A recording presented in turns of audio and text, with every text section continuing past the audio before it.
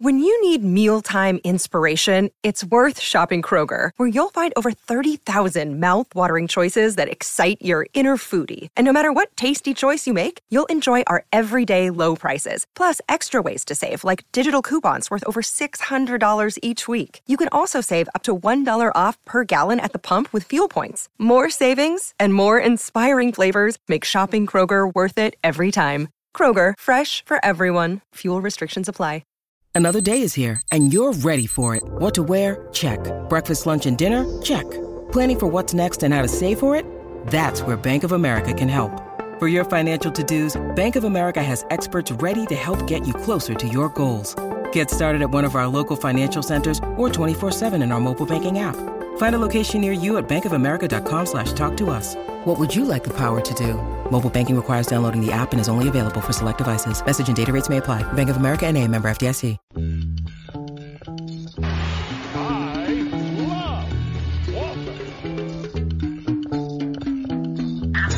Tommy point right there. Wow, the little guy. Give me a break. Is he checking now? They're going to call? This Kenny Mallett should go home to his wife because nobody here loves him. Welcome to Celtic Stuff Live on the CLNS Media Network, the leading online provider of audio and video coverage for the Boston Celtics. They are in the off season. Where do you want to start, man? A lot. Jeez. Obviously, last time. And I got a really cool private message or DM on Twitter too, by the way, from a listener that's been with us from the beginning. I'm not going to identify them just because, you know, they may not want to be, but I'm just going to read this, dude, because I think it's cool. You know, I think it's really cool. So this particular person joined Twitter in 2008, but was listening way back before then. Justin, just listen to the last pod, post Danny retirement. I felt that. Been with you guys since the beginning. The JB days, taking callers, guests, the gold jewelry sponsor, which I love, goldrarities.com. And Al Pinkall, the owner. Don't think I've forgotten about you, my man. And the Ray Allen draft night when Gorman called in, the Vent Pod after Game 7, 2010, y'all's surprise comeback. And it does feel like the end of an era because Danny was this huge presence during all of that. I remember you referencing your young son a few times, and he was always perpetually a little kid in my mind until you brought him on 2 shows ago. Anyway, just wanted to reach out and say the show has been a huge part of my life for a really long time, and hope you guys keep doing it into this new era. And I can just tell you, man, like I obviously don't get a lot of communication anymore on Twitter, and we don't take live phone calls. We're really, doing this for fun and a labor of love. But to get a message like that, dude, I mean, first off, I can't believe they stuck through us with all the negativity that we've been spewing on this show this season. But secondly, for somebody to just be going on this very long trip with us since the beginning and to really like stick around and give me a shout on Twitter. And I see him all the time on Twitter. Mm-hmm. I'm sure we've had messages in the past, but not DMs. But man, that was really meaningful, and I appreciate that. It really put a bow on that podcast, for all the sentimentality that it was. Yeah, no, and actually because you had said that to me, and then I noticed he reached out to me as well, which was pretty cool. And so it's nice. Yeah, it's wild that, to think that people stuck with us through all this time. It's so long, and it's the end of an era. It's as we're doing this show, and I've been listening to other podcasts and talking and thinking, and it's like, it's hard to believe that we're not going to say, well, what's Danny going to do, right? Like that's been for the entire time we've been doing this. It's like, what's Danny going to do? your kid was really small and my kids were non-existent when we started saying those phrases on a thing called a podcast that we didn't even know was a podcast. And so yeah, it was an end of an era, and it's strange days, I think, strange days indeed. But I'm excited to. But dude, let me just say something about what you just said about the boy, being young. This was my project when I couldn't have a social life anymore. I'm serious. This was like my thing. Was like, hey, I'm not really going to go out as much anymore. I'm starting a family, and I kind of needed something, that, I used to do like a dart league, and I used to do some things in the evenings, and it's not like I just all of a sudden sheltered in, but just a lot of the social stuff. I used to go and watch bands all the time, like 3 nights a weekend and stuff like that. And then this was like kind of like, hey, this will be something I could do for me, that'll be fun, and it's like a passion, and whatever. And so that really put it into perspective too, especially the show having Riley on it was like, wow, like I started this probably when he was 1 or 2. And now cap and gown. I was headed to college. Yeah. We just went to Maine this past weekend too for his graduation, so that was really, really fun. It was really good. Wow.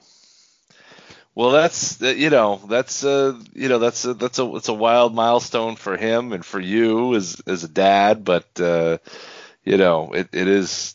Having him on the show was funny and cool at the same time, and like I said, full circle, just the whole full circle experience here over the last few weeks, for all of us, but, we soldier on and we move ahead and we figure out what the hell's going to happen next with this team. And there's still no coach. There's a draft. The whole NBA landscape is just, tossed in the air, it seems like, over a 24, 48, I don't know, week-long what do you think about period. Carlisle? Well, yeah, so I mean, he's clearly the best coach that's available. I think so. But here's what I'm kind of thinking, and I have nothing to back this up. There's no metrics or whatever, but okay, Carlisle is a hard ass. He's rigid. Rondo did not work. He did not work there. Luka, apparently, if latest reports were to be believed, did not like what was going on and really tried to get Carlisle to loosen up. And he wouldn't. He just wasn't there. And he did a little bit, but obviously it didn't work for Dallas. Now, is that an issue with trying to acquire the wrong players? I don't know. But my point is, he's a free agent. He's out there, but I'm not sure with where the players are of today that he's the guy that this team is calling for. I get the feeling you feel differently. No, to your point, I think he's established coach, and I do kind of hear what you're saying, but then isn't what we heard all season that we needed a hard ass? Yeah, right? But I'm not saying hard ass in a way of like, I don't know. I don't know that accountable is one thing. And it could be just his voice. He'd been there too long too. And that just, he had kind of timed out of being there. But I think the pressure on hiring a coach of color is important. And the fact that Jalen posted, that 4 of the 7 of the team still available have, African American head coaches. I don't think that's a mistake. I think he's very clearly saying to Brad, look, this is what we need to do. And that's a very tough situation because I think clearly Carlisle is the most qualified out of anybody out there, but I'm not sure that Chauncey's my second choice. We are. Chauncey's my second choice or first choice. I'm not really sure. Who's your first? Well, who's your other choice? Your other top choice, I guess. Well, Carlisle. I mean, I think the pedigree, the experience, right? Yeah. But if it's not going to be a cultural match, that's not my decision. I just think he's the most proven coach out there, and I think probably some discipline would work. But if it means we can't re-sign these guys when their contracts come up, like that's not worth it, unfortunately. You'd have to trade. If that was really an issue, that means that you have to start trading people, and maybe you never find the fit. So I don't know how real that is or not. I think you make a good point. There's been lots of media pressure too, not just Jalen kind of like subtly putting that pressure, like the media is putting that pressure on all teams with coaching vacancies in general. And so, hey, whatever, I think you hire the right candidate for the job. That's what I think. However, if the players want something, and, this is the world we're in now as far as, the employees run the roost, right? And I don't just mean the NBA, I mean everywhere. And, with that being the way, with that shift being the way that it is, it changes who is really, quote unquote, truly the most qualified, right? Because you have to be able to motivate the team and you have to get them behind you. And so it's not worth having a disgruntled locker room again-ish. I don't mean again like right now. I mean, it's happened in the past many times throughout our, tenure doing this show. And that's a nightmare, and that's tough to live through even as a fan. I can't imagine what it's like as a player in the locker room, even if you're at the heart of the cause, for better or for worse, right? For right or wrong. And so I think, Chauncey I like. One of the reasons I like Chauncey is I kind of like the coaches that have come from the broadcast booth and done some analytics, on the current teams, because I feel like they're up to speed a little bit on what all the teams do and the players in the league. And I'm not saying that other potential candidates aren't, but I do mean to say that ex-players who haven't been coaching and haven't had that. Because here's the thing, right? Like, once I'm sure Chauncey's done a lot of scouting for other teams, but I love the broadcast booth experience for a little bit because I feel like it allows you to just kind of step back, right? And it's not the grind of coaching. And I feel like it does give you a good perspective. I think it benefited Doc greatly, to be honest with you. And then we can get to that in a little bit. But then, but I also think that but then Chauncey's kind of doing that. And if you've ever kind of just watch Chauncey in interviews, I think he's super level-headed. I do think disposition matters a lot for this team especially. And I think, Chauncey knows what it takes to win. He's been there. He's been there fairly recently. He's not so removed from the league that he's, hey, you don't get it. That's not the way the league is anymore, which is still true, but he's not so far removed that the players might not be able to relate to him or his era, and they know him from his playing days, and I think that's kind of important. I think that's huge. I don't, it's crazy to say, but that's almost why I knocked down Cassell, because Cassell was a rookie in '94, I think. Jason Tatum wasn't born for another 4 years. Jaylen Brown wasn't born for another 2 or 3 years. Like, they need a guy. I think the have been there, done that thing is important on this team. I think they really missed that, and some of that could have been solved by veterans on the roster. I think I don't think it necessarily required the coach to be exchanged to solve that. But I think what we're trying to do in this iteration of trying to find a guy is, I think there's a crying out need for somebody who's a little bit more like Doc Rivers, I think. Players coach, but tough. They knew he had his back, but he was no nonsense. But the KGs and the Paul Pierces were not so far removed from the Doc Rivers era of him playing in New York. They were kids, but they saw him play for the Knicks against the Bulls and the like, or played against Bird or when he was in Atlanta. These guys, I don't know if they know who Sam Cassell is, really.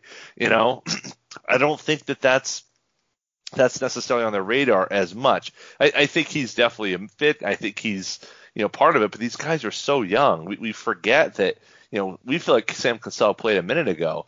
His last game was Game 6 of the of the finals in 2008. 13 years ago. And he's been in the coaching ranks ever since. So my point is just that it makes him prepared. I think Sam is a good option too. But Sam's a good option. I too agree with you that Chauncey's the best of both worlds. I think. He's the best of both worlds. I agree. I like him.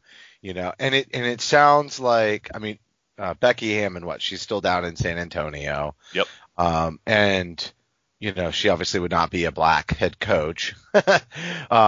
But Kara Lawson, I just don't see, and I've seen a lot more, tweets about this, since I was looking at it, but she just got started at Duke. What, she played 4 games barely. before they shut it down? Right. Yeah, so, barely. So she barely did it. And I kind of feel like she's a favorite even in that clubhouse, to be honest with you. The way things are being written, everybody, she's the first choice for a lot of the players, around that team, which I think is super cool, man. I mean, that I think is cool. And I think she'd probably do a pretty good job. It's hard to say. I mean, I don't want to say she'd do a good job because she would be a unique hire in the league, first ever, right? Because that has nothing to do with somebody's ability to do the job. But there has to be something to be said for the fact that she won them over in her time as a coach. Exactly. And so that's where I put a lot of metal into that. And if she can get them to do what she knows they need to do, and she understands the game, and she earned their respect, I mean, that's as important as strategy and, knowing when to call your timeouts and your lineups. I mean, so much of the head coaching job in the NBA today is just personnel management. It's not just film study anymore. That's right. It's not even as much X's and O's necessarily. I mean, it is, but it isn't. I think it's personnel management. It's personality management. More, probably more so now than it's ever been. And, massaging these egos, let's call it for what it is, right? We the last 2 days we've had coaches fired, in teams that have superstar, young players that are still on their rookie contracts. They've had great coaches, accomplished coaches fired, canned, right? And immediately all of the comments are about, well, you better look out because, I don't know what's going to happen about Zion. I don't know what's going to happen about Luka. Like, what are we doing? What are we talking about here? Surely Luka's going to sign the $200 million deal. Surely Zion's going to take his max deal when he's offered it. But, what are we really doing at this point? Like, what is basketball if, 2, 3, 4, 5 years, which is what we're talking about for Luka, 5 years away from when he has free agency, he can be unhappy and wants to go somewhere else or what have you.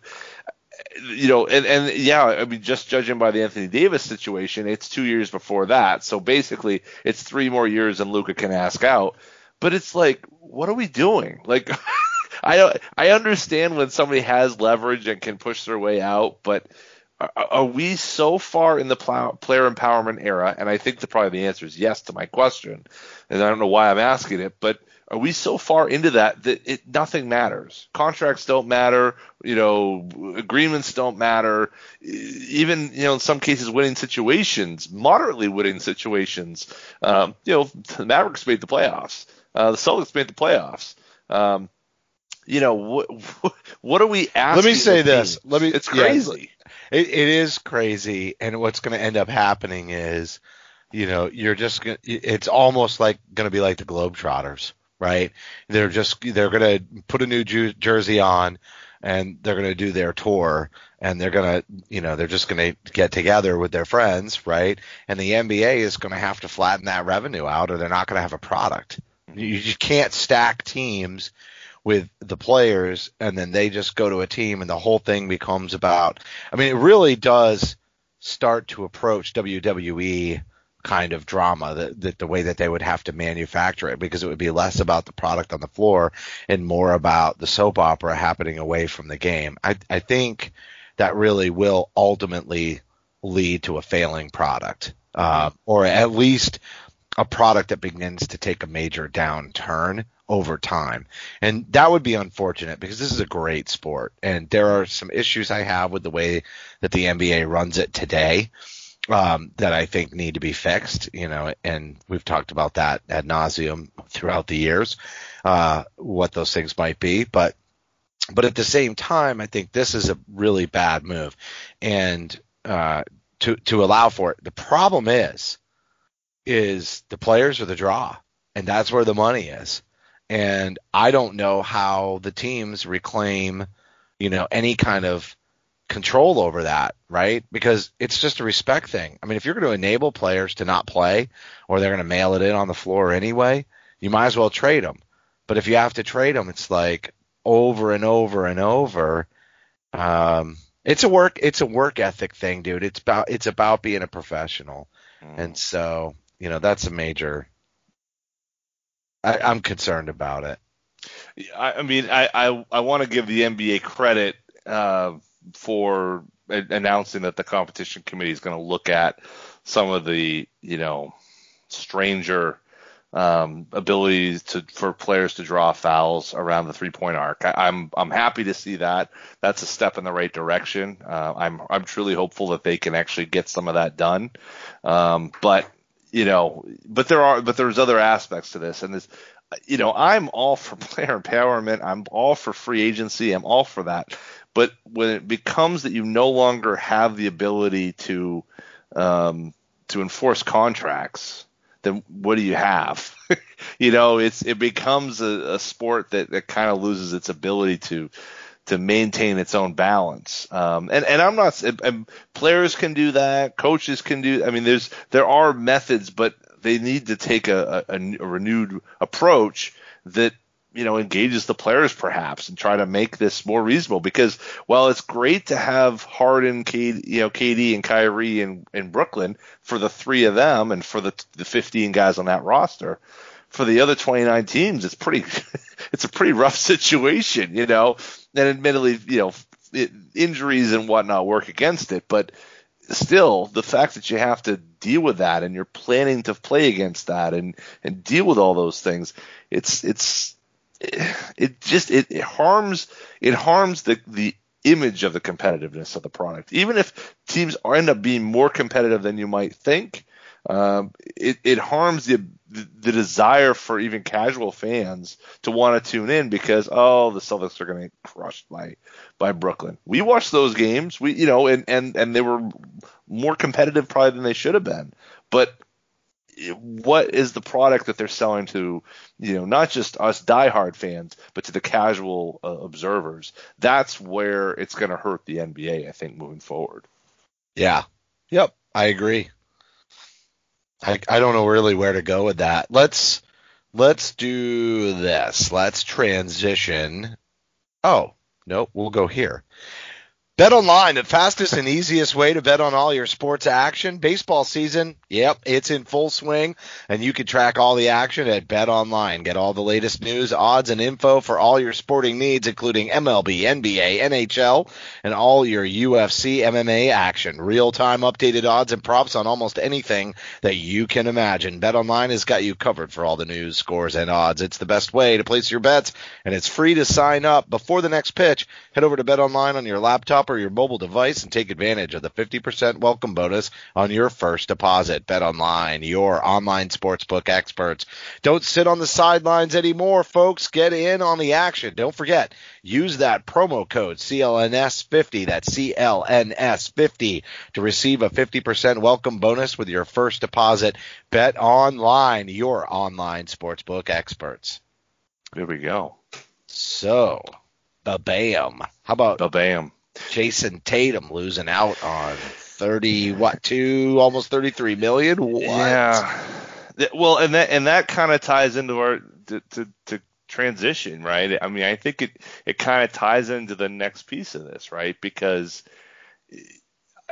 that's a tough loss, right? So he has more points than Kyrie, who was the last guard, but because of the way that the points are calculated, he misses out on $33 million. So does Donovan Mitchell, who wasn't as close, but and was he worthy? Yeah, I think so. I mean, was it overwhelmingly so? No. But no, he wasn't totally separated from the pack. Right. But he was with the pack, and there's definitely an argument he was better than Butler. I think so. I think you're absolutely right about that. And so it's a shame that and it's really too bad that votes like this can impact a guy's money to such a great degree. I mean, $30 million is a lot of money.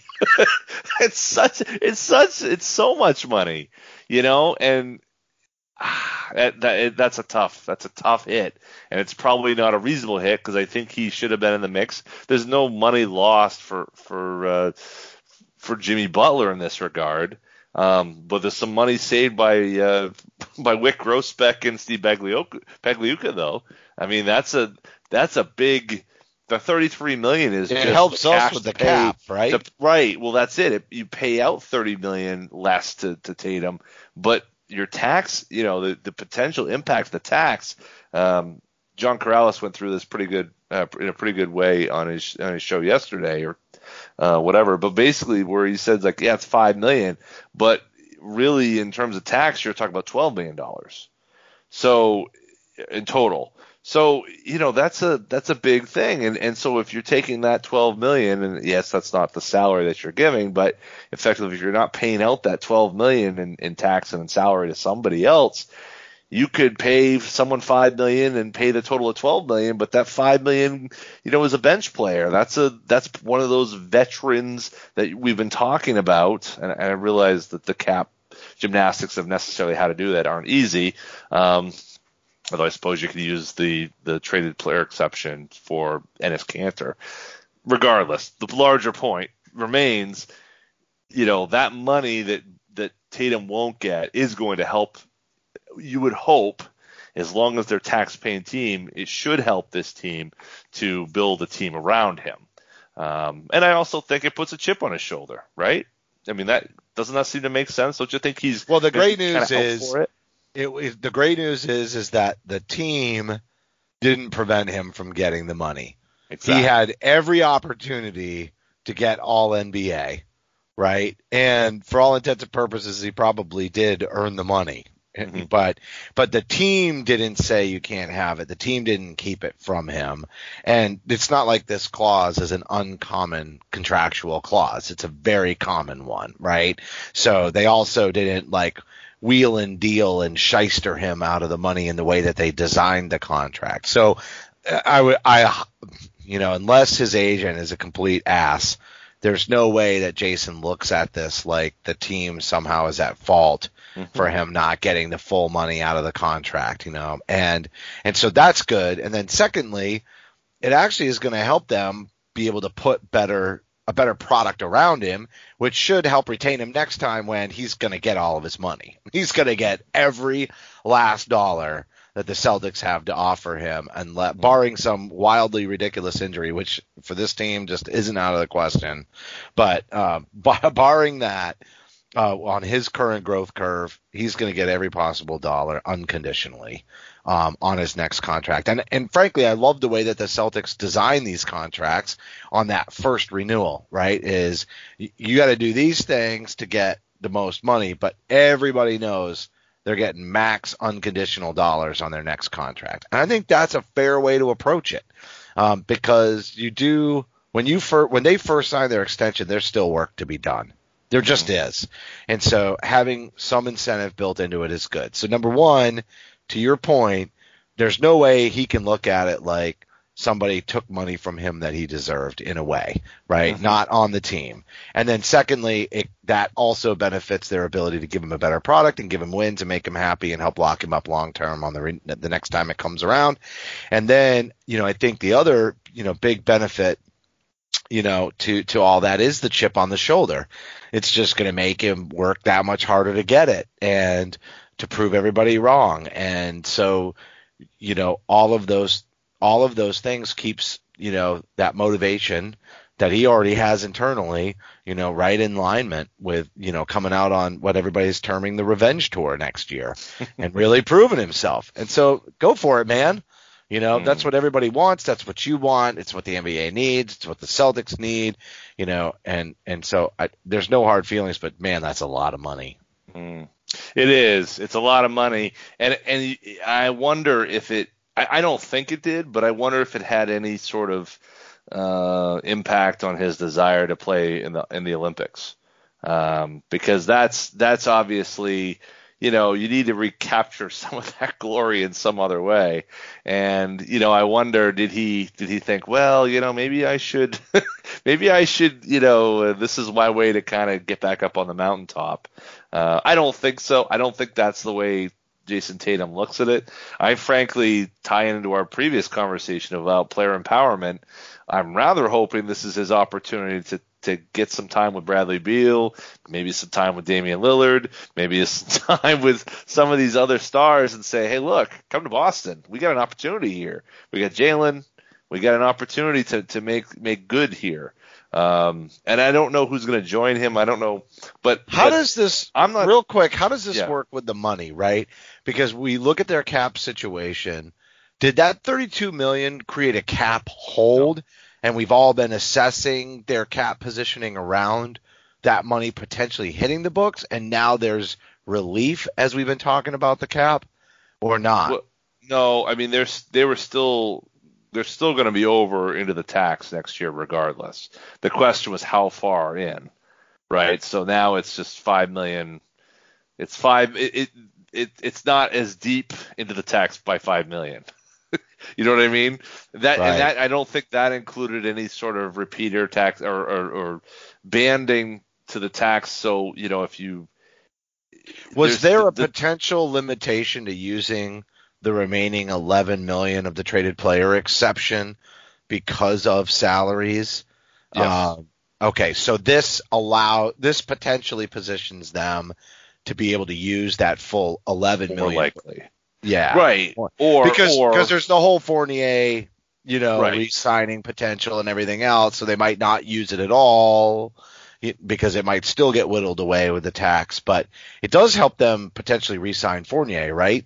Is their ability? Well, because they have a right to go over. I mean, it's $5 million, right? So how many? You can always spend it once. You know what I mean? So it's like, well, it doesn't help them do all of those things, but in some way, it's $5 million closer towards doing any number of them, right? So how far the hard cap? Like, how much money can they offer Fournier? Do you know?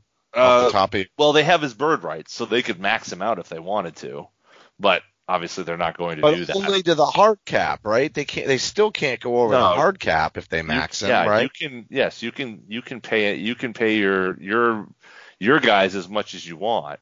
The hard cap doesn't limit your ability to pay your own free agents. It impacts your ability to attract players via trade.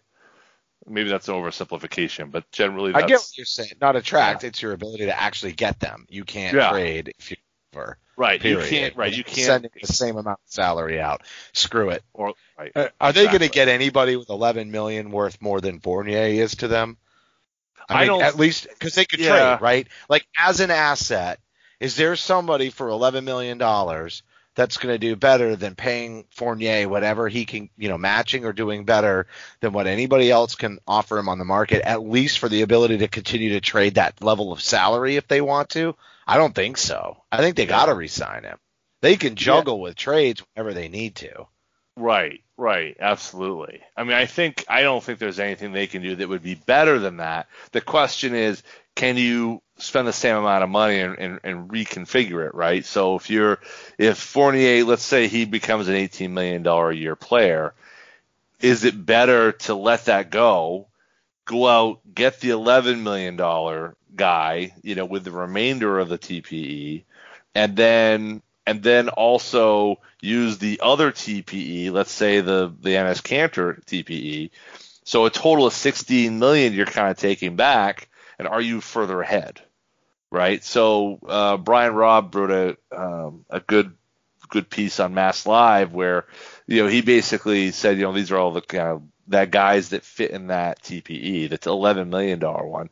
And you got guys like Larry Nance, and you got Kyle Andersons, and guys like that are not great players, but clearly rotation players. So if you could get a $5 million guy here, an $11 million guy here, are you further ahead than having one Evan Fournier? That's really, I guess, where you're at. And a team that needs depth, that might be worthwhile. But the question is, what are you going to have to give up on top of the TPE in both cases? Is a second rounder enough to get Kyle Anderson, who's on a 1-year deal?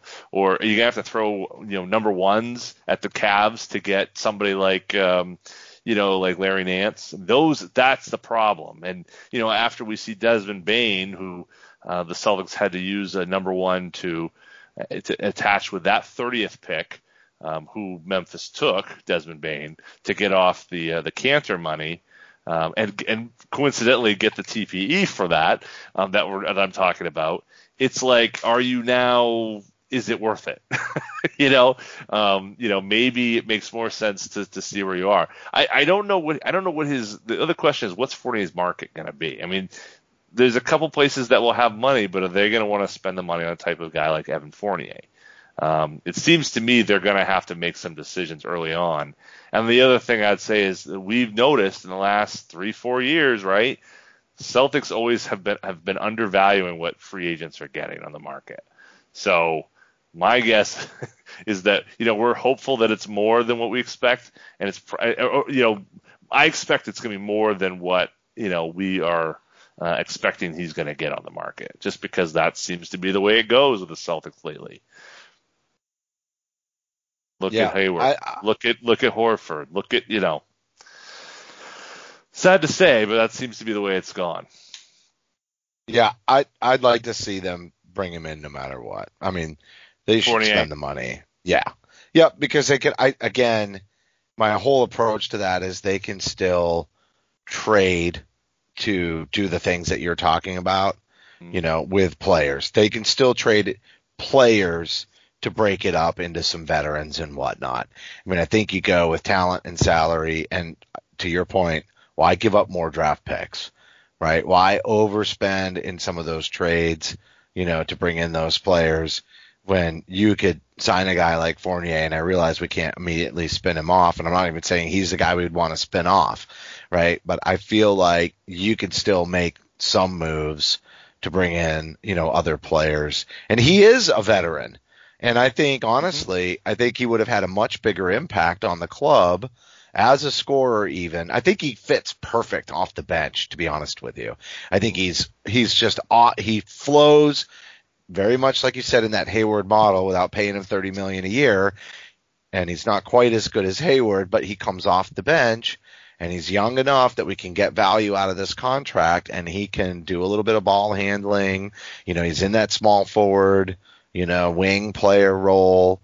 I think he fits really well. I'm not saying that the rest of the roster fits him really well, but I think that those kinds of things, can shake themselves out as you figure out, okay, who's really here forever and who's not. Yeah. No, I think that's a really good point that you're making. That's the one thing I would say, going into this is I think the Celtics, as they look at these, as they were entering these contract situations with Hayward and with Horford, and I think now here with Fournier, there was a fear of trying to worry about the tax and looming issues and looming concerns. And I think as long as you were able to sign a contract that wasn't immediately so far underwater that there's no way you could get out of it, I think perhaps the smarter approach might have been to sign the guy, and if you had to move him, you move him later on, as opposed to preemptively letting guys who have value go, and then now in a situation where you're using lesser pieces to stay under a tax or something, but you have to attach picks to do so. I just look at that Horford deal, and it was too much. It was a lot of money. It was everyone was saying it's crazy money, whatever, blah blah blah. Look at where Horford is right now. I mean, he's in exile, right? They weren't even playing him at the end of the year in Oklahoma City. But does his contract seem completely out of whack? He's got one more year, and then he's got a guarantee for basically half or a little less than half of the money. Like, I think probably that was a bad call on the Celtics' part. And I think it was a bad call on all of our parts who said, well, it's too much money and look what Philly's doing.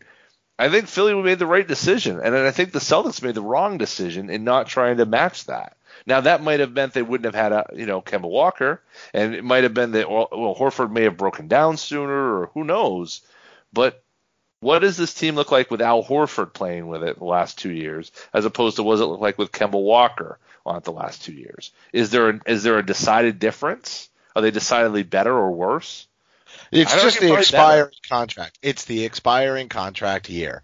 To your point, if you can't spin them off and you've already got the salary committed, then you just ride it out. You can move them in that final year if you've got picks to trade with it. Exactly. The problem with moving all the picks right. and not having the salary of a player you want to move is that you're not able to move anything. And that's why we made those 4 first-round draft picks that year and never got nothing for them, is because we didn't want to give up anybody with a significant salary in an expiring contract year that would actually do anything. We didn't have it. We didn't have all the pieces of the puzzle, and you have to have all the pieces of the puzzle. And so, yeah, go ahead. No, I was going to say, thank you so much for backing me up, because you're right. You added more flavor to my point. And just to jump on top of what you're saying too. So now looking at where we are with Kemba, right? There's been a lot of talk in the last few days about, well, we got to trade him. He's got, ever since the start of the end of the season, it's been all over the Kemba thing. What is the view of Kemba Walker going to be a year from now? Like, it's going to be the Al Horford scenario. Well, he could play up. I get what you're saying. He could play up and be more valuable heading into his expiring contract year. Right. If this is the year where he sort of puts it all together because it's a full off season, he's legit healthy. He's said, or the team has said, he's going to play every game and not continue to rest the second night of back-to-backs, right? Yeah. And they'll give him a game off here and there. Don't get me wrong. There's no way he's playing 82. He's going to 68 to 70, but the stretch of back-to-back games isn't going to be as nearly as grueling either. The season's going to be a little more back to normal as well. And they right before the pandemic, that was the whole point.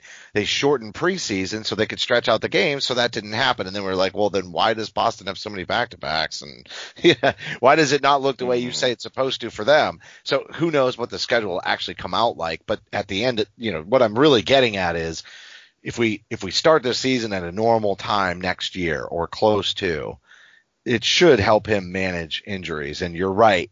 Trading him this offseason could be selling low. The problem is it now appears that he's not happy with Boston. Here's the one thing with that. I don't think Kemba's like the rest of the players in the NBA, where we said that they had control over the league, as we were talking about in the first half of the show. Mm-hmm. Kemba's not one of those guys. He's just not. And he'll come out and he'll keep the right attitude and he'll toe the line, and he is not going to be – I don't think he's got it in him to be that disgruntled superstar. He may force them to then trade him next year or continue to apply pressure, but I don't think that it's going to play out on the court. I mean, you want to talk about a pro in this league? If there's any reason to keep him, it's that, he's barring his injury totally taking over, there's only upward mobility from where he's at today in trade value. It's in value to the team.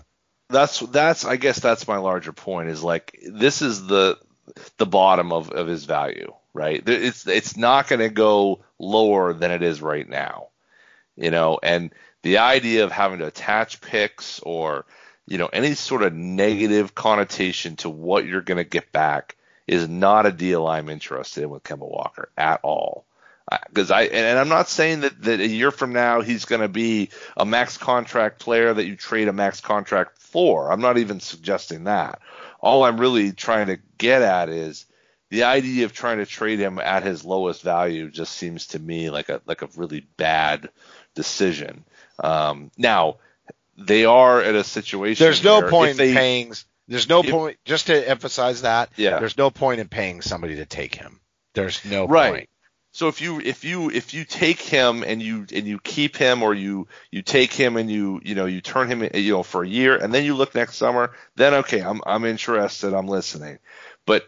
But if you re-sign the problem is you re-sign Evan Fournier in, let's say, $6 million, a modest decrease from what he's making now because of the market. Let's just argue that it's the same or similar. That's $151 million. That means that you're going to be about $15 million over the luxury tax. That's a problem. So what do you do in that case? And my guess is, if you re-sign Fournier, you're saying goodbye to Marcus. If you don't re-sign Fournier, you're probably keeping Marcus. I think it's a one or the other. I don't think Kemba's staying. Because you're $15 million over the tax. I just don't know if they're going to pay into the tax for a team that struggled so much last year and needs to have veterans added to it. No, this is my point. They have to. They have to pay that, and then they can work the roster out later. They have to. They don't have a choice. Why would they diminish the product after a struggling year? I don't understand that. I don't understand why you would find a way to – I get what you're saying as far as, like, the budget. Like, why would they go into the tax so much not believing that they can get a championship? Well, I don't know why they've ever gone into the tax if that's not the end game. And they're going to be hogtied for many years in the cap anyway. There's no way around it. There's a re-signing of Marcus, like you said, everything else. Like, they're always going to be cap-strapped anyhow. So why wouldn't they spend the money, and to the whole point of how we got here with this conversation, right, why wouldn't they spend the money so that they can figure it out later? They're just going to lose the money. They're just going to lose the ability to use it. And they've got enough young talent, and they have enough picks that if they don't trade away the picks, again, to move a Walker that they don't need to move necessarily. I mean, if there's value for Walker and you can bring in some of the vets and you're not paying out, but you are sort of turning the team over to Jason and Jalen and you're balancing it out better, and then, yes, absolutely, I'd be for a trade this summer for that, even if it is on lower value. It's just, but not if it's going to cost you something, because I feel like those first round picks help you continue to make little moves with the roster. Just think about all the things that they did once they traded for Ray Allen and Kevin Garnett and Paul Pierce.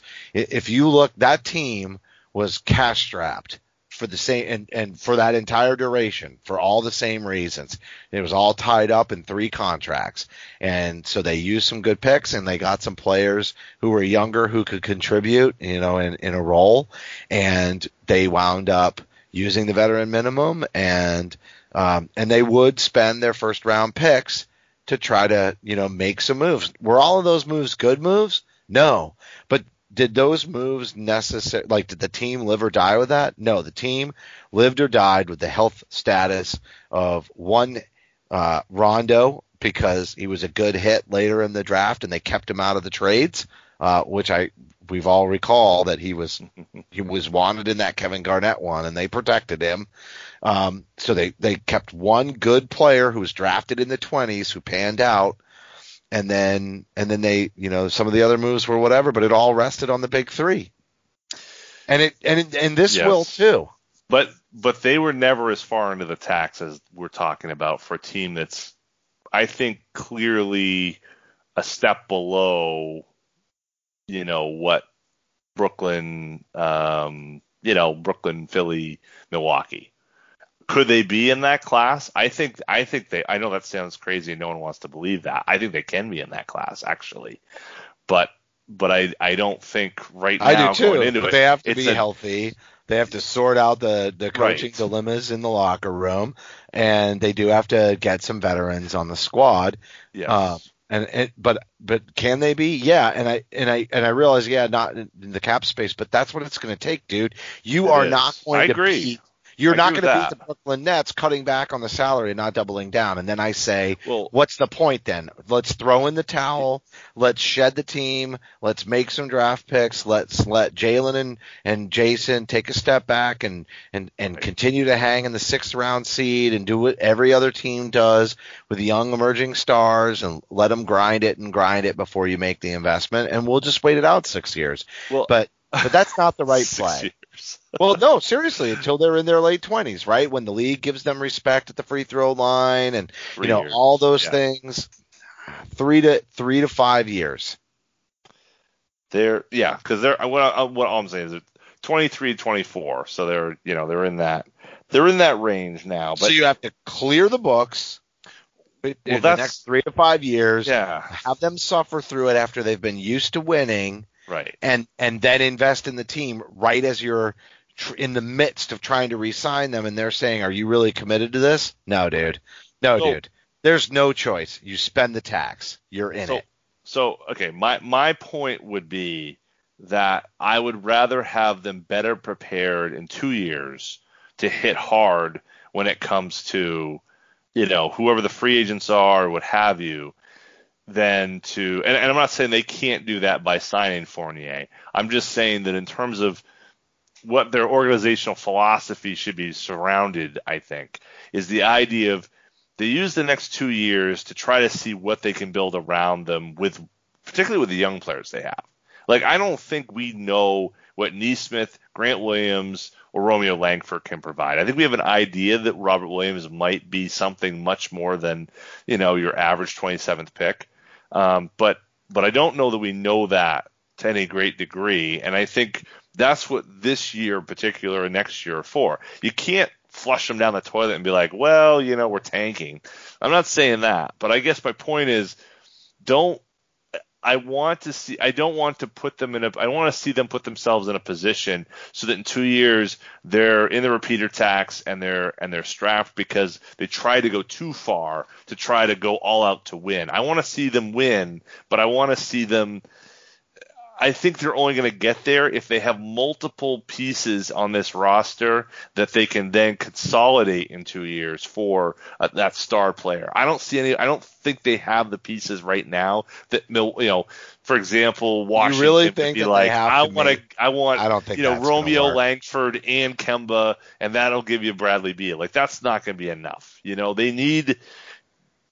needs to be something else. And right now it's still wait and see mode. So I don't want to see them, I guess, lose that opportunity and to go too far into something that I think isn't ever going to bear itself out as the success we need it to be.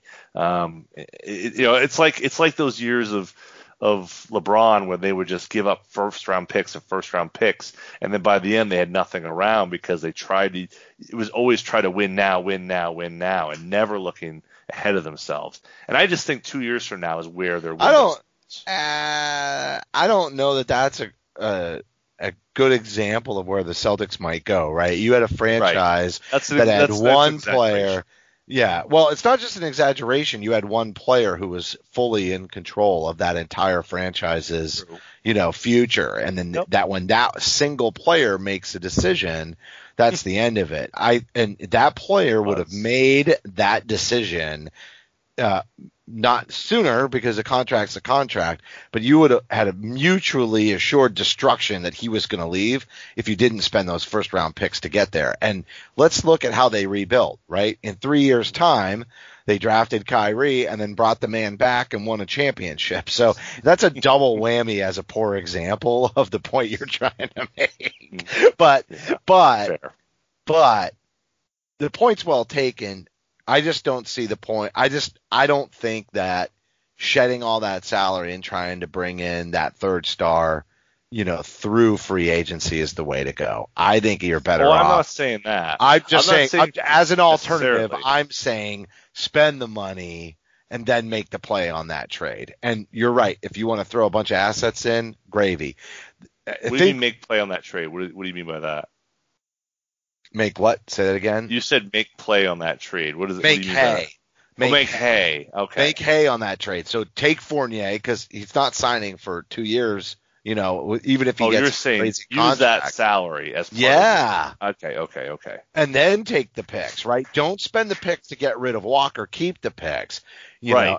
And the problem with what the one reason to move in the direction that you're saying, don't keep Fournier, let Marcus's contract ride out, keep your first round picks, potentially try to move Walker to a team with cap room and get more picks if he sort of, increases in value.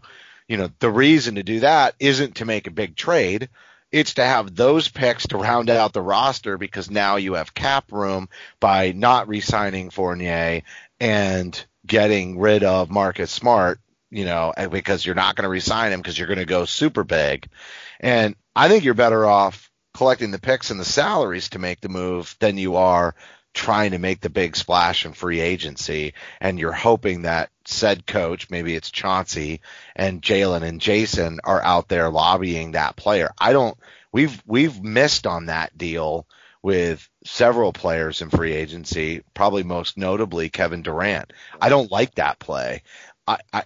Not that I love the trade play, for somebody like Kyrie, but let's really think about that trade. That cost the Celtics nothing to take that gamble. Do I hate Kyrie? And yeah, absolutely. But that trade really didn't cost the Celtics much. But you also had the trick to that, just real quick, the trick to that was you had to have a place that he wanted to play. So you have to be attractive in some way, that there's but you're limiting the players' options based on what the team can and is willing to do.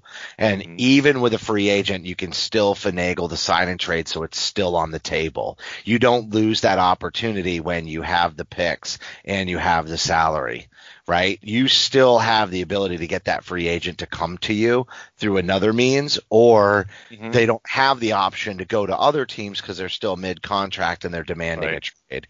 Keep the salary. Keep the salary. Yep. Spend I get you. Money. Spend the money. You know who's going to be not really our money, upset? but right.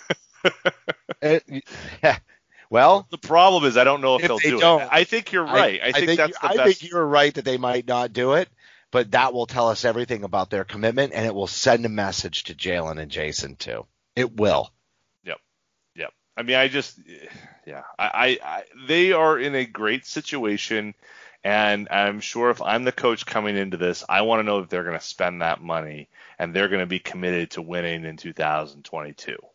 That they're not going to want to take a back seat. I just want to make sure that they have the pieces in 2023, summer 2023, to acquire that big star. And maybe the big star is before that point. Maybe it's Bradley Beal and that's the deal. I'm dodgy on that. I'm not sure I believe that Bradley Beal's the guy, but if our hope is to try to keep Jason Tatum at all costs and we think he's a potential MVP candidate, then maybe that's exactly what we have to do. Okay. You know who's going to be super pissed because we've hit 1 hour and didn't talk about draft at all? Byron. Oh, man. Byron is going to kill us. Sorry, Byron. For getting so deep into all of that conversation that we never even touched the draft. He texted me his 5 guys. I feel so bad about this. Yeah, I feel bad, but I'm only going to say one name and one name only. Usman Garuba. That's all I got to say. I'm just going to go there. That's all I'm going to say, and then we'll talk more about that. That's a tease for next time. How are we going to get him? Where is he projected to 15th. go? I thought he was going up. 15th? Well, that's the thing. Everybody's moving. I mean, come on. It's like it's so early. We're gonna the whole. I'm like at NBA. Yeah, I was going to say I'm at NBA DraftNet, and I think they have him at 5. Is that possible? I guess. I mean, he shouldn't. I don't think he should be that high. I think Kuminga is 5 and Suggs. Oh no, you're right. Kuminga's 5. But Garuba. I just think they need somebody who's kind of. I'm sorry, he's down 23. Yeah, he's go. 23 on the NBA DraftNet. So yeah, you and I, we've already had this teasing conversation. You and I are on the opposite ends of big men. We both want a power forward center. Right. Right. I just want another freak like Robert Williams, from the great state of Texas, and you want another Grant Williams. So I don't. Oh, stop! Jeez. that was too easy. No, I will. Yeah, I want a Jerome Moiso is what I'm. I want a better Grant Williams. I think because I think the 4 is the position they need to focus on, and we talked about that. You like Kai Jones, and I get it. I don't see anything. There's nothing wrong with that, but I feel like the 4 is the biggest need right now. I feel like they need somebody, or it's Scotty Barnes, or whether it's Garuba, I think will be probably a mid lottery guy, 5, 6, 7, 8. Garuba is a little more athletically built. I will give you that. Yeah, I don't know if he can shoot, but I think that's the type of guy that fits in here. I'm not. And we may not have Kai Jones available to us either. He may go before us. Who knows though? See, this is the thing. It's so early. It really is. I mean, this is like at this point, it's like early May. That's really kind of where well, I guess a little bit later than that, but we're like early May at this point. So this in a normal. You mean as compared to normal years? Yeah, that's what so much changes when people start getting guys in for workouts, and I'm not sure how that's going to work. When does that start? Yeah, I was just going to say, I know the draft's at the end of July, but they brought Sharif Cooper in, Isaiah Jackson in this week. I don't know if Trey Mann came in, but I don't think so. But they brought in some guys, some real guys there. So. They're I kind of like this later draft, dude. It helps us get through the summer. Do you realize that the NBA draft is going to be held 2 days before the anniversary of the Kevin Garnett trade? And if you remember, by the time the Kevin Garnett trade happened, we thought it was like the off season's done. Right. Yeah. Yep. Everything that's going to happen has happened. I mean, that is July 31st is a weird ass time for an NBA transaction to have happened. I'll tell you what. I actually kind of hope I wish they would move the calendar to this. Yeah. I kind of like. Out. I mean, it's fun to have October. Dude, Summer League is right before NBA training camp. So they just prep those guys, roll into a shortened training camp, and then right into the season. So the vets have less preseason, but they already know the plays and everything else. And then the summer league is about getting those players ready without having this long break before they hit training camp. You just warm them up, teach them the plays, and that's how you keep the veterans, because the college players aren't coming off a long season, right? They play far less games. So there's they didn't play it all this year. They didn't play it all this year. Right. But my point being is, like you said, let's kick it to this moving forward. So let's say we're about to roll into a normal year, starting when the season begins, and we're going to have this shortened preseason and everything else. Why not do the draft in July, give everybody more time, let them shuffle the freaking deck before they make picks? That's one of the things is the team's got to prepare for a draft night when they may want to flip those picks later. I want to have the free agency and the trades before the draft. Let them sort their rosters out a little bit. I agree. Then let's fill the holes a little bit with that draft. I think it'll help a lot of players too, because agree. Second round picks and everything else get made with a much better understanding of the construction of the roster, and that's what those picks are for anyway. So let's let the teams figure out what they got. Do that. Then we take August off, and they go do Summer League in the beginning of September. That way it's only 4 weeks off, and you and I have something to talk about all year round. They start the training camp, then they go into training camp, then they do the shortened preseason, and the season starts at the end of October. That's the way to do it. See, no, I'm actually saying I would bump everything up, and I would start in November. And the games? I'd have the game. Well, I'd have camp. I'd have camp start in October. I'd have games start in November. I'd push everything a month ahead, and try to keep as much of this out of the football season as I can, and then really have the NBA season end before football starts. You know what's funny about that? What a statement against baseball you just made. Oh well, yeah. No, I'm with you. Baseball's lost its luster, dude. It's not the dying same sport. it was. It's a dying sport. What you just said is basically the NBA and the NFL reign supreme. Yeah, they do. And we want to stagger it so that there's something that we can enjoy. And I want my football Sundays uninterrupted with a Celtics 3:30 loss because they can't play on Sunday afternoons for some reason. I get it.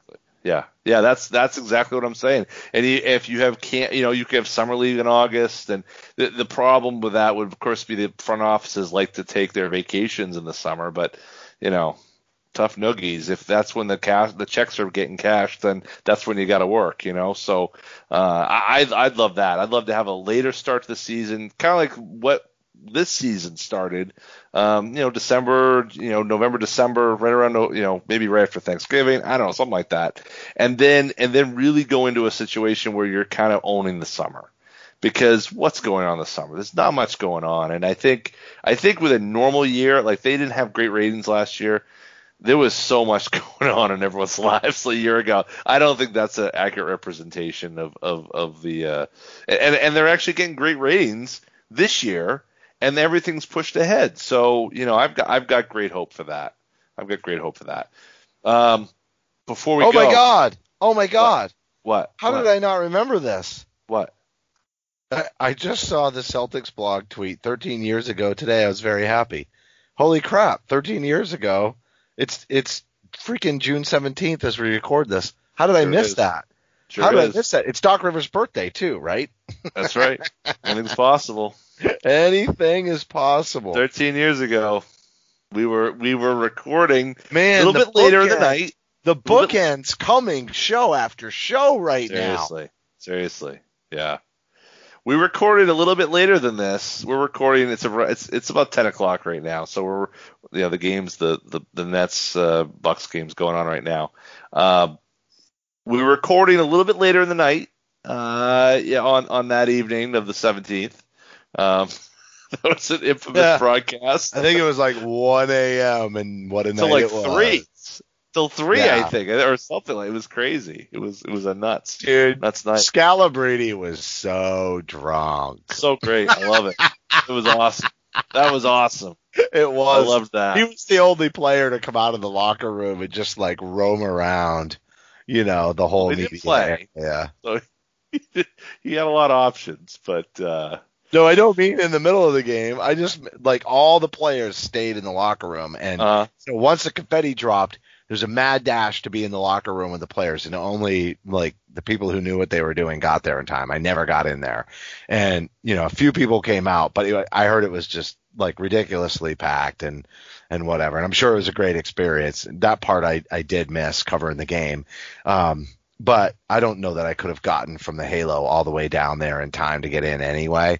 But the only player that exited that locker room, until they all went home or whatever was Scal, and he had bottles of champagne and, dude, he was living life, and he was hilarious. And I don't know. Do you remember him being on I guess I should say some of the players came out for their interviews, like the post interview, like Kevin, I think I got the last question. You did. In for Kevin's absolutely for game. Tell us about the fans. I remember. Yeah. Did you see the commercial? And he was like, "Man, God, what a great answer." It was a great answer. I didn't want to be fanboy, but then I was like, this is a good question to ask in a feel good moment after a championship. Dude. Absolutely. That was a great answer. I gotta go find that clip again. Yep. Definitely. That's awesome. Hey, before we go, let's we used to do predictions for Celtics games, but obviously they're not playing. We won't talk about the Bucks. Let's assume the Bucks tie the series up and go to Game 7. What's the score right now as you say that? The Bucks are up by 10. It's 59-49.5. I wouldn't count on it, but okay. I mean, who would? I'm not counting on it. I'm just saying for our purposes here, we don't know what's going to happen the next. If we're going to predict, right, that game, so that could be over. So let's assume it's not. Well, no, it goes to Game 7 and make a prediction, right? Right. So we've got so if that goes to Game 7, what's your prediction of which direction that goes in? I mean, that's going Brooklyn's way, dude. You think so? You think KD alone and a hobbled Harden's enough? I don't know. I mean, KD was the wow. problem. He was wow, but Milwaukee's got to win 2 in a row, and they're only up 10 at the half. And what you just described is the current situation, and KD did it the other day. I guess a lot of me thinks that KD finishes this thing off tonight because he knows he has to. Yeah. All right, so then you've got Sixers Hawks, which is Atlanta just needs one game at home to clinch that. How weird is it going to be when Atlanta plays Brooklyn for the title, like for the Eastern Conference title? Because that's what I think is happening, and that is weird. Nauseous. Oh, it makes me nauseous too because it's Atlanta, dude. Like, you're telling me the Celtics weren't as good as Atlanta this season? Well, yeah, and you're telling me that, no, I'm not a fan of the Hawks. So, and I really don't want to see the Nets win. So, it's hard to believe I'm rooting for the Sixers and the Bucks, but here we are. They're both down 3-2. Dude, it's where we are. I find it funny that Atlanta tops your shit list amongst the 3 remaining Philly, Milwaukee, Brooklyn teams. Not topping. No, Brooklyn is the bottom of the barrel. I'm not saying that. I'm just saying that I'm not surprised. I'm surprised that Atlanta isn't your first choice against all those teams. No, because I don't like Trae Young. Because I don't like the way he plays. Yeah, I don't. I'm not a fan. But are you with me now on they should have traded for John Collins? Yes. But that. Remember, that was my play at the beginning of the season.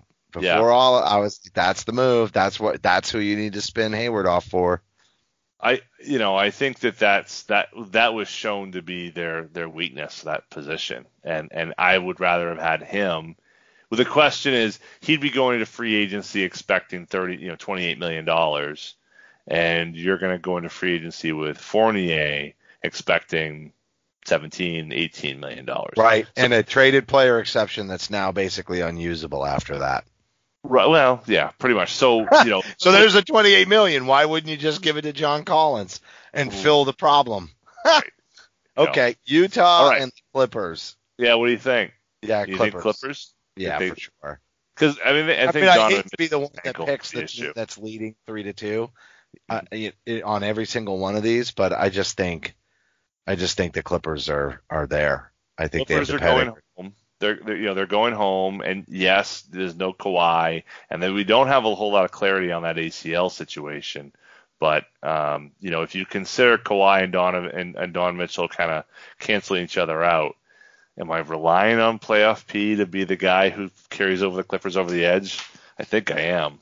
But I'm really kind of rooting for the Jazz because the sooner the Clippers are out, that helps to. You realize the Phoenix is going to the finals, right? I'm rooting for Phoenix. I want Phoenix to win the I love Phoenix, but this is a shocker. And I remember at the beginning of the season, somebody said, "Who's your surprise?" Or we did surprise picks for this season, and Phoenix was mine. No kidding. Wow. Yeah. Okay. Yep. I did not realize that. Yep. But they did so well in the bubble, right? Like far as making some noise. Yes, and I was like, they're just riding some momentum here. Like, I'm a believer. A young team finally getting respect. They got Chris Paul, so they got a veteran. Like, they're on the right. I don't know that I thought they would go to the finals. But, yeah, right. But they're headed to the finals. I just don't see any other way around it. And I just think I'm kind of excited for them. So that's, the only thing let's back this up and say, yeah, right. That's the only thing I think that really prevents them from getting there. They're playing so well together, defending well. I mean, it's all kind of clicking for them right now. And the Clippers with Kawhi hobbled, the Jazz with Donovan Mitchell hobbled. Either one of those teams is coming in and they'll be tired and the Suns will be rested. So, and if Brooklyn goes and they're vulnerable against the Hawks if the Hawks go anyway, just because their defense sucks so bad. I know they locked it down a little bit, but when you have, the injuries that they have that might, go into that Eastern Conference series and continue to be a problem for them if they did, get by Milwaukee, which I think, that's what I'm predicting. Yeah. So, if Brooklyn, it's possible Brooklyn still makes it to the finals, but, two things here. One is if Brooklyn makes it, I think Phoenix can carve them the hell up. I really do. I hope so. They've got some shot blocking ability inside. So it's going to take KD's length on his matchup to carry that again. And he's already going to have had to carry them through so many series. So I think there's a major question mark. I'm not saying he can't do it. I'm just saying I think it's a question mark. There's a decent likelihood that the finals is Atlanta and Phoenix. And the one thing, if it's Atlanta and Phoenix, the one thing about that is that will make for a super fun, interesting, and surprising finals. And so I'm rooting for it. I know you're down on Atlanta and whatever, but a Phoenix Atlanta series, would be super up tempo. I mean, Atlanta's almost West Coast basketball on the East Coast as it is. And the matchups with, the youth and the length and that tempo and everything. I think it would be a super fun finals. I might actually watch it. Well, that'd be great. It'd be good for the NBA to hear that. I don't think there'll be many that will, but I think they will, dude. I think you're wrong about that. I don't think so. I think you're wrong about that. No. I know where you're going with it because everybody loves their KD and they love their Kawhi and the established players. Yeah. But I'm telling you, I think you're wrong. I think diehards maybe, but I think the fan base is starving for a story, and they'll be able to cobble together so many cool and interesting and new stories that nobody's heard before. Well, as long as it's not, Phoenix against anybody's good with me. And I want the Clippers out because that makes them more likely to trade for Kemba and allows us to interview Billups. But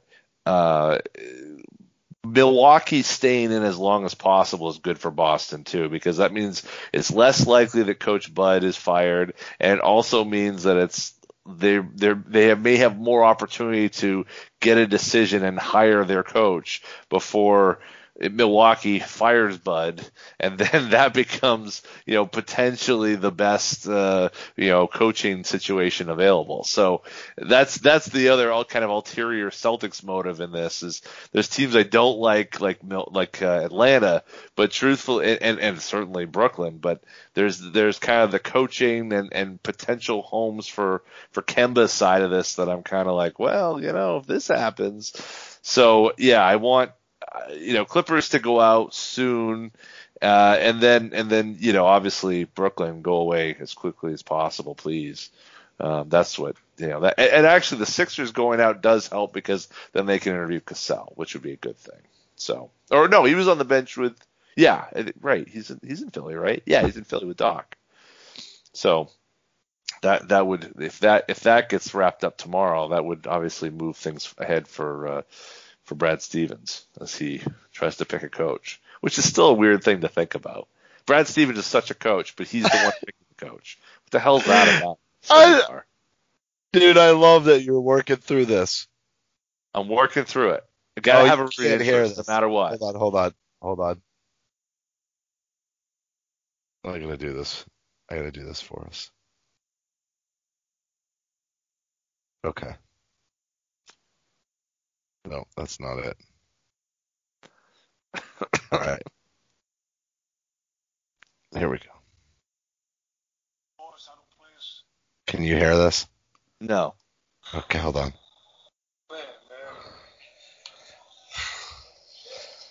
Here we go. Rachel, first question.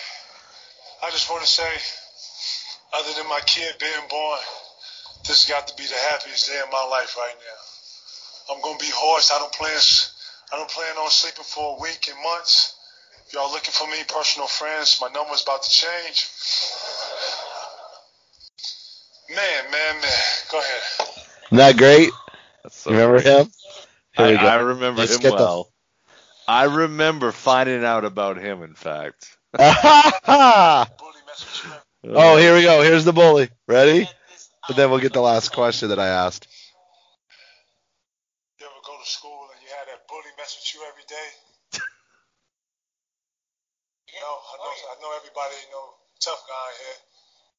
It's like that bully that you go to school every day and you know when you get out your mom's or dad's car, you know you got to see him as soon as you walk through the front doors. You know, he's sitting there with his feet up waiting on you to pat your pockets and mess with you. And then it's like one day you say to yourself, you know what, this is going to stop today. And you walk through and as soon as he pats your pocket, you lay his ass out. Oh, man. That's the best part, and they clipped it off. I got to find the full interview. Oh, what a letdown that was. That's the best part. Not the part where you ask your question about the fans? No, that's the punch the bully out, and then I ask it. I got to see if I can find the full one. Well, we'll have to leave that for the next one, I guess. What right? a bummer. What something to look forward bummer. to, a tease or something for the next one. No, that's all. I blew it. Well, it's on me. Kevin Garnett would be so disappointed in me right now. He would. You got to be a closer. You got to be a closer. So we were supposed to do this in 45 minutes. You said you had to go, but it's now almost an hour and 15, hour and 20 minutes. But yeah, well, what happened? That's all right. My daughter got out of her play practice an hour early, and I had to send my wife about the time I did the ad read an hour ago. Oh, okay. See, all right. I was just making sure. I'm afraid you'd forgotten and you were going to get in trouble here at the end. But that's good. I'm glad to hear that everyone's safe and no, it all got handled. Good. It all got handled. But we're going to wrap it. That's going to do it for this week's show. As a reminder, you can follow Celtic Stuff Live on Twitter at CSL_tweet live. You can follow John at CSL_Duke. You can follow me at CSL_Justin. We'd appreciate a rating and a review because your feedback is important to the show. And on behalf of the CLNS Media man, Nick Gelso, my co-host, John Duke, I'm Justin Poulin. Thanks for listening to this week's episode of Celtic Stuff Live.